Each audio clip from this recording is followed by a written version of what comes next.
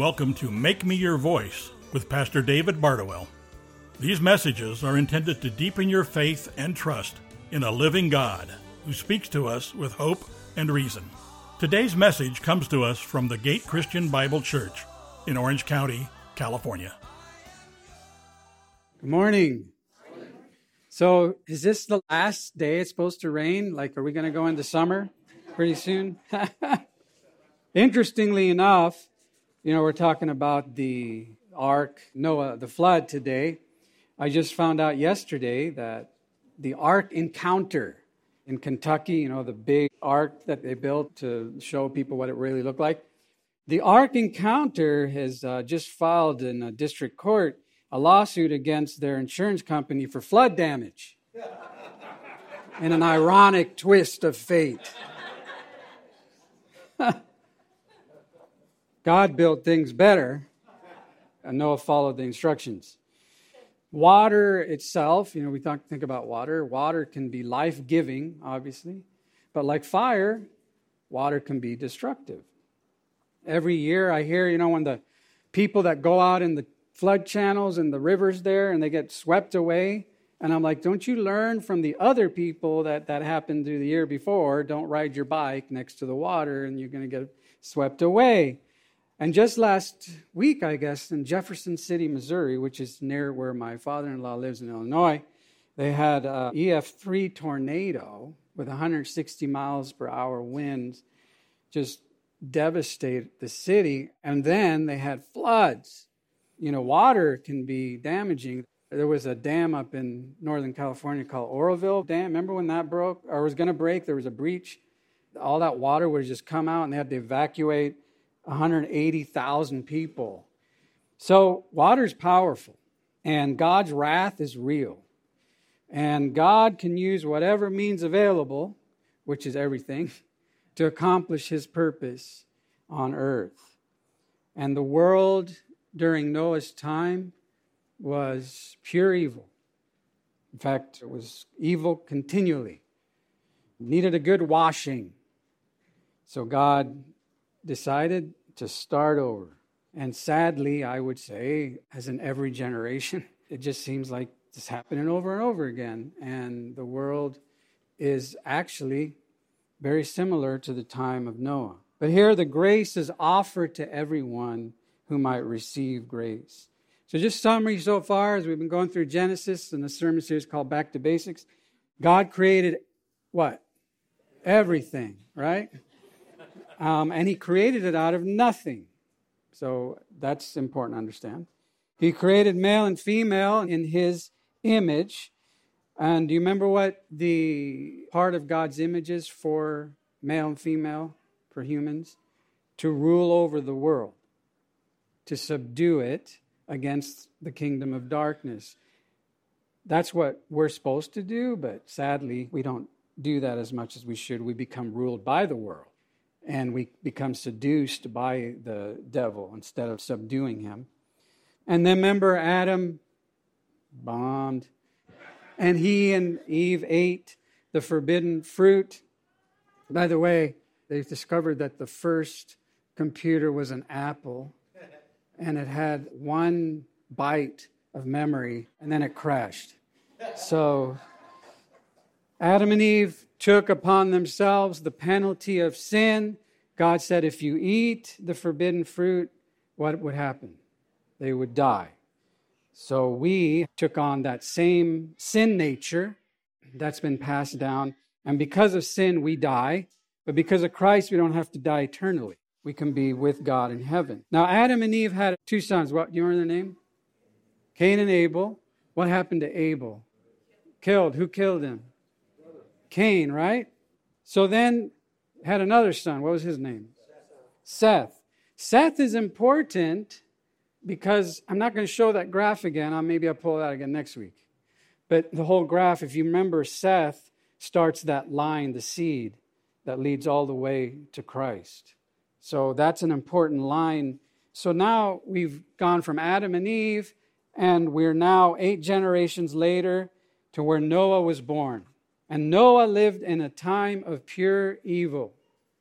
In Genesis 6, 1 through 2, it says, Now it came about when men began to multiply on the face of the land, and daughters were born to them, that the sons of God saw that the daughters of men were beautiful, and they took wives for themselves whomever they chose. These two verses have become an issue of interpretation with the term sons of God and daughters of men. Has anyone studied this before? And there's many ideas about sons of God. Is that referring to like heavenly beings? And daughters of men are humans. Did like angelic beings have sexual relations with human beings? First of all, we have to ask the question or understand what Jesus said about angels. You remember what he said? That there was no marriage in heaven. We'll be like the angels. So what he's saying there is the sexual relationship part of the human life in marriage is to multiply the earth. Apparently, there's none of that that's needed in heaven. So that's the first thing. But the term sons of God is a term that's used a lot about believers. So in Romans 8:19, it says, "For the anxious longing of the creation waits eagerly for the revealing of the" what? The creation, the world, is waiting as we are for our bodies to be redeemed. That's what that's saying. And we are the sons of God. Now, in Galatians 3:26, it's even clearer. Read that with me. "For you are all sons of God through faith in Christ Jesus." Now, remember, I told you that some translated children of God, but the problem there is it takes out the important term son, because it's the son that would inherit the inheritance. So in Christ, we're all sons. That's a good thing because we inherit the inheritance. So sons of God, I would say, in this Genesis chapter 6, is referring to believers in the line of Seth. And the daughters of men would be unbelievers in the line of Cain. Cain, the nation became known as Canaanites. Remember, when God and Israel had a lot of problem with Canaanites. So they were the ungodly, and Seth's family was the believers, the line that God chose to carry the seed of Christ. Cain commits the first murder, so he was cursed. Seth was blessed. But the point here is that you have believers intermarrying with unbelievers, which is not God's plan. God's plan is that the same type of person, that means someone who's in Christ, a regenerated person by the Holy Spirit, is a believer in Christ, the marriage should be of the same nature that way. If you're not married that way, marriage is hard enough. Would you agree with me? If you add on the fact that your values and your desires and the core issues of your life are different, that's a really hard thing to deal with. So I would say a really important thing, especially for young people who are thinking of getting married, and I pray for my kids all the time, Lord, I pray that their future spouse, you know who they are, that they're fully devoted followers of Christ, and they love Jesus more than anything. And that's what I pray. I would encourage you to pray that for your kids and your grandkids as well. In Genesis 5, going on in verses 5 and 6, said, "The Lord saw that the wickedness of man was great on the earth, and that every intent of the thoughts of his heart was only evil continually, and the Lord was sorry," and that word could be regret, "that he had made man on earth, and he was grieved in his heart." So what does that say about God? God has emotions. And he was grieved in his heart. And that word grieved means it's a feeling of mourning over the loss of a family member due to death. That's the type of grief that God had. Now, he wasn't grieving over the fact that he made his creation. He was grieving at how far it had gone south in sin. Because remember, we are to carry the image of God. We are the imago Dei of God. And when sin came into the world and into the human creation, it distorts and mars what God intended, that we would be a light to shine who he is to the world. So only when Christ comes into our life is that image fully restored. Now, we don't act like it half the time, but as believers, we have the Spirit of God in our heart, in our life. So that means that God's image is fully restored in us, and he has deposited his Holy Spirit in us. Kenneth Matthews says this: God's response of grief over the making of humanity, however, is not remorse in the sense of sorrow over a mistaken creation. Our verse shows that God's pain has its source in the perversion of human sin. The making of man is no error.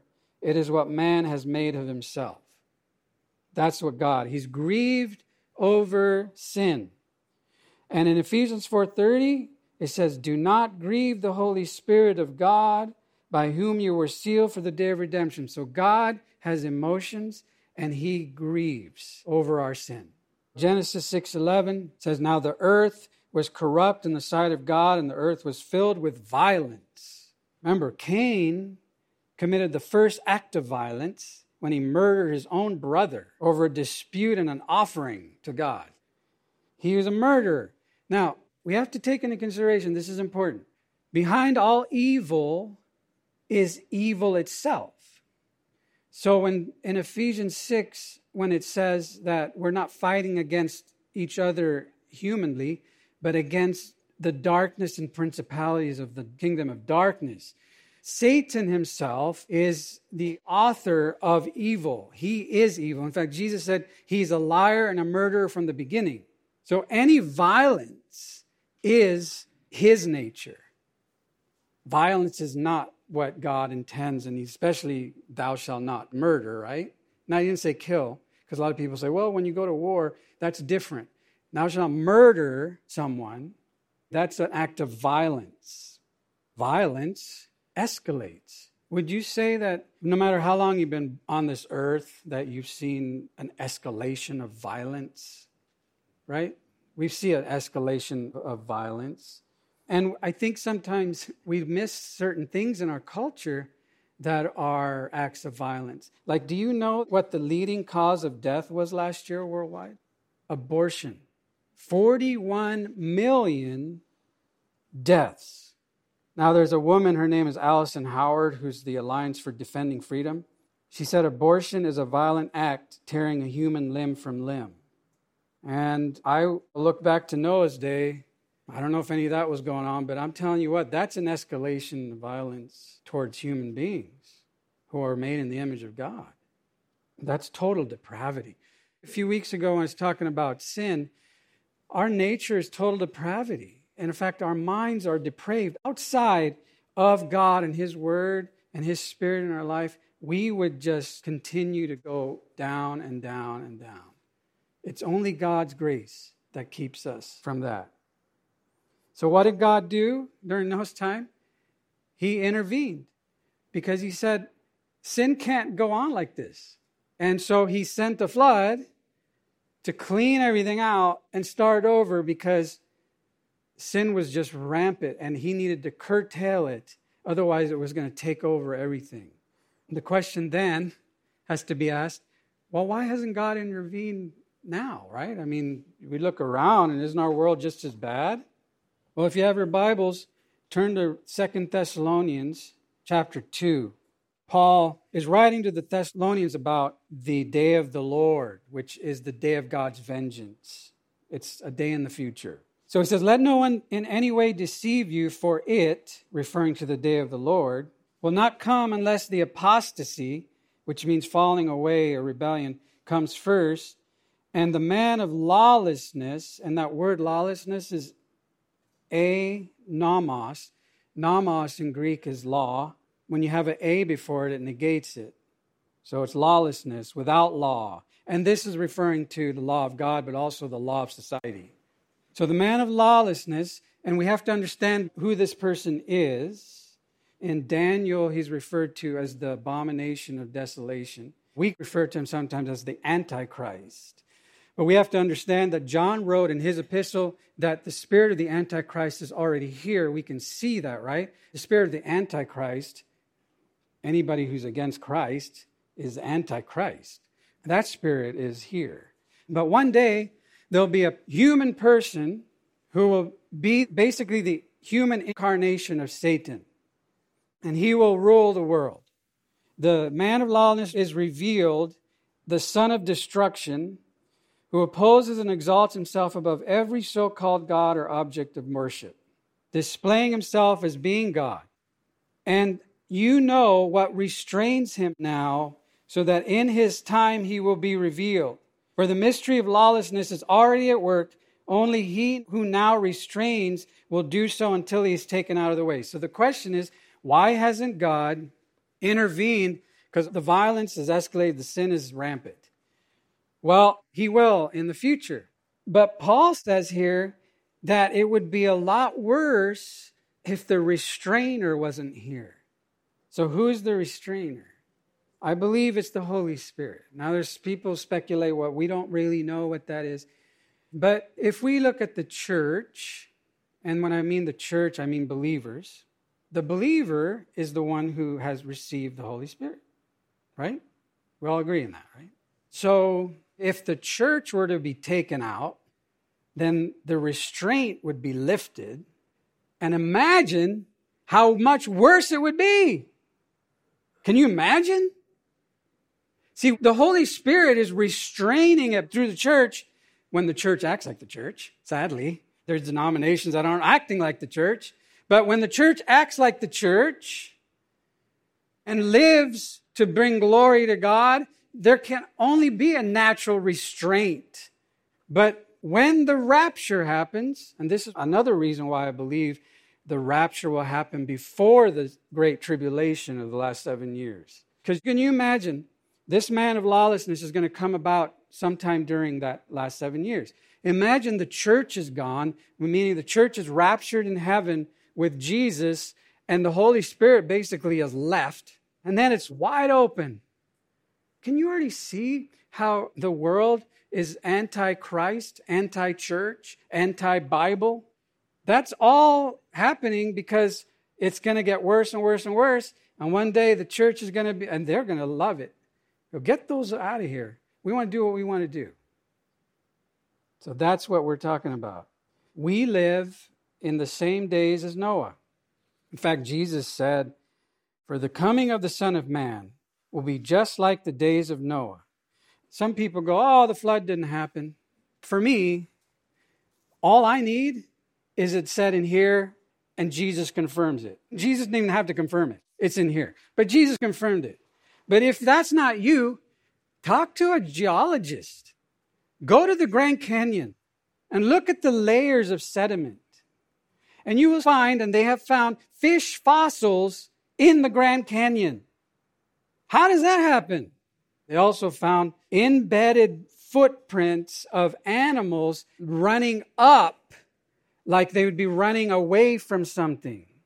So this was a worldwide flood. And Jesus said, "For the coming of the Son of Man will be just like the days of Noah. For as in those days before the flood, they were eating and drinking, marrying and giving in marriage until the day that Noah entered the ark, and they did not understand until the flood came and took them all away. So will the coming of the Son of Man be." This will happen in the future. We don't know the day or the hour, but it's going to happen. And sadly, people will not be thinking about God. They won't be thinking like in Noah's day. And how long did it take Noah to build the ark? 120 years. God gave mankind 120 years to repent. God has given thousands of years. We're living currently in what's called the age of grace, the church age, where God is giving people chance after chance after chance. The next thing is God judged the people of Noah's day. God judged them. The Lord said, "I will blot out," and that word means to wipe out or erase. Remember the Etch-a-Sketch? Like you think and then shake it, and it's all disappeared. "I will remove man, whom I've created from the face of the land, from man to animals." Pastor Sam talked about the animals on the ark because God wasn't going to create again from nothing. He was going to use what he already made to repopulate the earth. He chose to bring Noah's family, the animals, on the ark, but he didn't have to bring fish, right? Because fish were going to live. So man and animals, to creeping things and birds of the sky, for I am sorry that I have made them.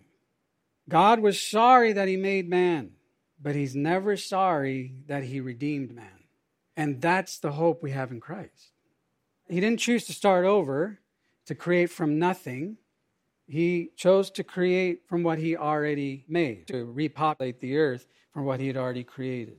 And then in verse 13, so God said to Noah, which by the way, it's amazing that God speaks to us. Let's not take that for granted. I am going to put an end to all people, for the earth is filled with violence because of them. I'm surely going to destroy both them and the earth. So what did God tell Noah to build? Ark. Remember that song? Noah built an ark, arky, arky, arky. Da, na, na, na. I can't remember all the words. Very, na, na, na, na, na, na, whatever. My wife used to sing that to the kids all the time. But that word in Hebrew, tebah, for ark, can mean a box or even a casket. So it's interesting because salvation always begins with death to self. Noah was willing to die to himself to be able to live. And isn't that what Jesus said? Now, it's the same word used to describe what Moses' mother made to save him from being killed as an infant. It's the same word. He put him in a little box and sent him down the Nile River. And so it's interesting that water can be destructive, but God can also use water to save us. And in Ephesians 5, the word of God is referred to as being washed by the word. So God spoke to Noah, and Noah responded in faith. Now, although not with a flood, God will judge the earth again. God said, I will never do it this way, but we do know that the future God will judge the earth again. Turn in your Bible to 2 Peter chapter 3. So Peter's writing to the church to encourage them because they're being persecuted.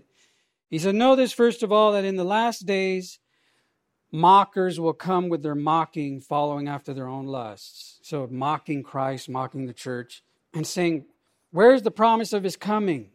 And even believers will fall asleep, the Bible says, and will forget about Jesus' second coming. It says, for ever since the fathers fell asleep, the patriarchs, but that word is meaning die. They died. So ever since the patriarchs died, all continues just as it was from the beginning of creation. For when they maintain this line of thinking, it escapes their notice that by the word of God, the heavens existed long ago, and the earth was formed out of water and by water. Remember, the Spirit was hovering over the water, and then God spoke creation into existence, through which the world at that time was destroyed, being flooded with water. So Peter's now also confirming the flood. But by his word, the present heavens and earth are being reserved for fire. So that's saying that God is going to judge the world now with fire in the future, kept for the day of judgment and destruction of ungodly men. But do not let this one fact escape your notice, beloved, that with the Lord 1 day is like 1,000 years, and 1,000 years is like a day. So he's saying God is not restricted by time, but it doesn't mean he's not going to do what he said he's going to do. As some count slowness. And this is a major reason why God is waiting. This blows my mind. God is patient toward you, not wishing for anyone to perish, but for all to come to repentance and get on the ark and be saved. Think about it. Do you have loved ones or people that you know that don't know Jesus? Do you want them to miss the boat? No, God is waiting. Now go to Revelation. It's the last book in the Bible. We're going to look at one part of what the Great Tribulation will look like when the actual day of the Lord, not to be confused with the Lord's Day. The Lord's Day is Sunday. We come and worship on Sunday. The day of the Lord is the day of God's vengeance.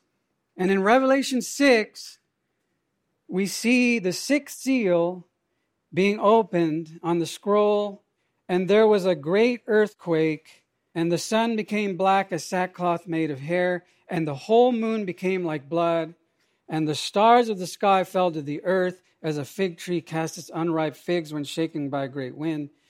The sky was split apart, like a scroll when it is rolled up, and every mountain and island were moved out of their places.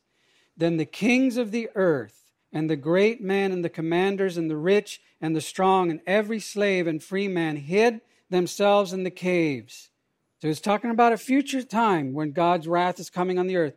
And among the rocks of the mountains, and they said to the mountains and to the rocks, fall on us and hide us from the presence of him.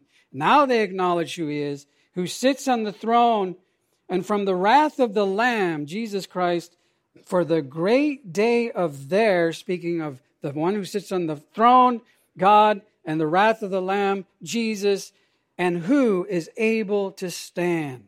Now that is a sad day, because people will finally come to the realization that I should have got on the ark, that I should have placed my faith in Christ. I heard it 1,000,000 times, and I didn't.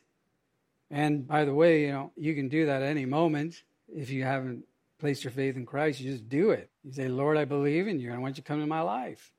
And I want you to be the Lord of my life. But some people keep rejecting God.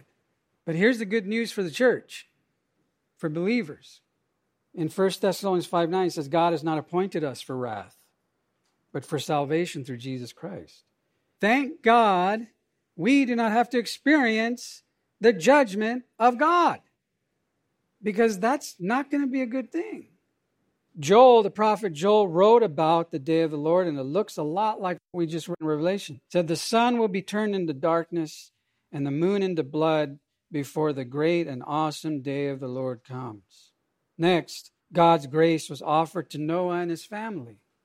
So it says in verse 7, it says, I will wipe out all mankind. Sorry, I made man. But in verse 8, but Noah found favor in the eyes of the Lord, and it wasn't because of what he did. That means that he was a recipient of God's favor. That's God's grace. Because if you're honest, is there anyone worth saving? Think about it. Are we that good and that perfect before the Lord that, I deserve to be saved? No, if we're honest, we say, I don't deserve to be saved. Thank God you saved me. God, when he starts over here and he repopulates the earth, he starts to develop what we call a remnant of believers. Because not every person on the face of the earth believes. But those who do believe are a remnant who will one day inherit the kingdom of God. In Romans 9:27, it says, Isaiah cries out concerning Israel, though the number of the sons of Israel be like the sand of the sea, it is the remnant that will be saved. In Romans 11:5, in the same way then, there has also come to be at the present time a remnant according to God's gracious choice. We, as believers in Christ, are a part of that remnant. But we have to become a part of the remnant by placing our faith in Christ to be saved, because just because you hang out with people that are remnant people doesn't make you a remnant person, right? It's a personal decision to trust Christ. And in verse 18 of Genesis 6, God says, I will establish my covenant with you. It's a promise. And you shall enter the ark, you and your sons and your wife and your sons' wives with you. Wow. Noah found favor in the eyes of the Lord, so that's an act of grace with Noah. And then God says, hey, bring your wife and your kids and your relatives with you.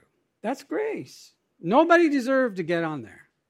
What if Noah said, hey, because I'm sure he's out there building an ark and there's people walking about. What are you doing, Noah? I'm building an ark.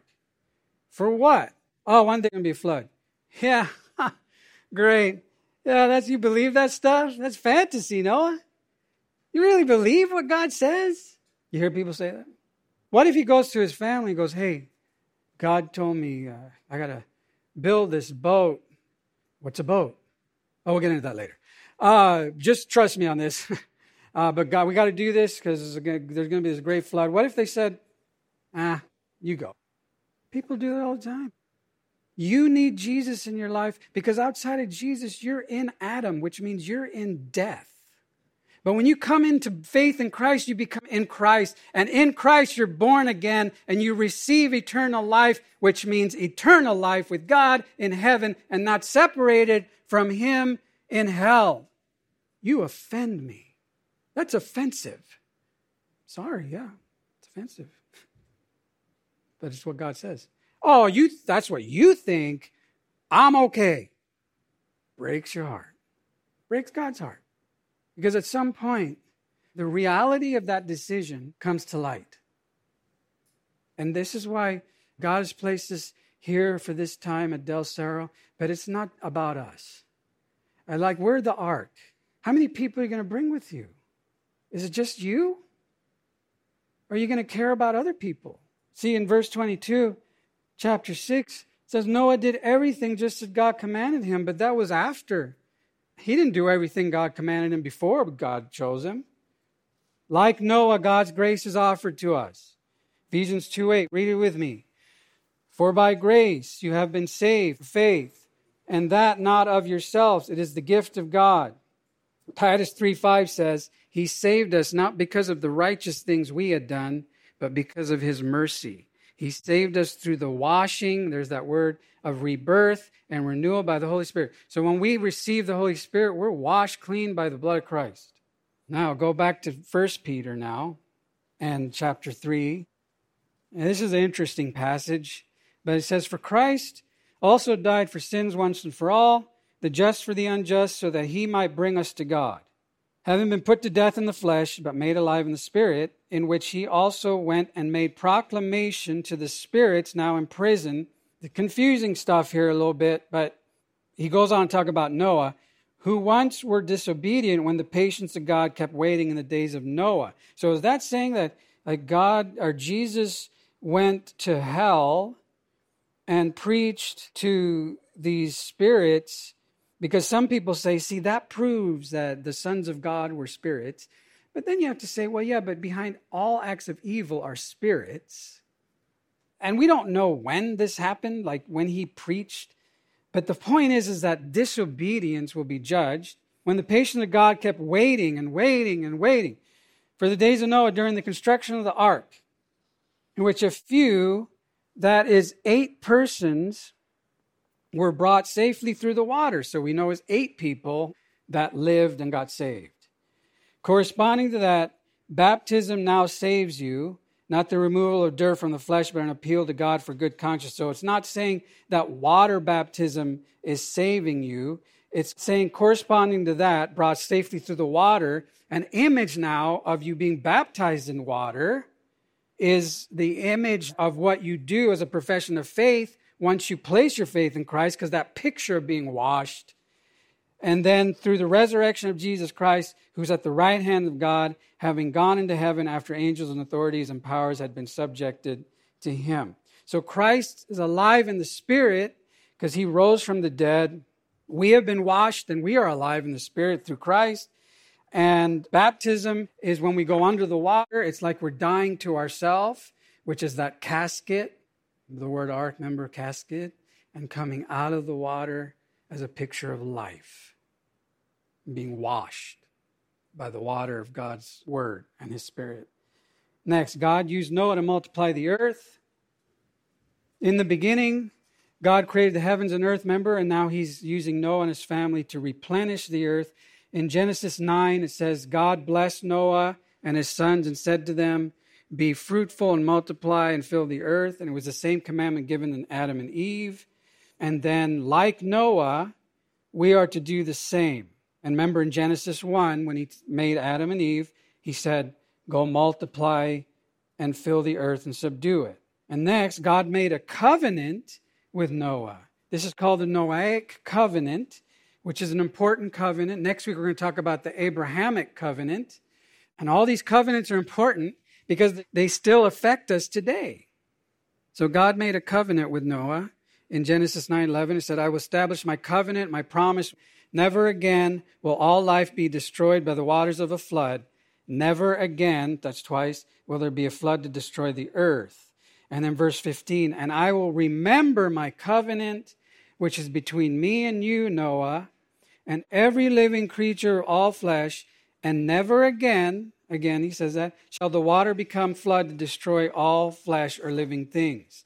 The Noahic covenant then is a covenant with the world.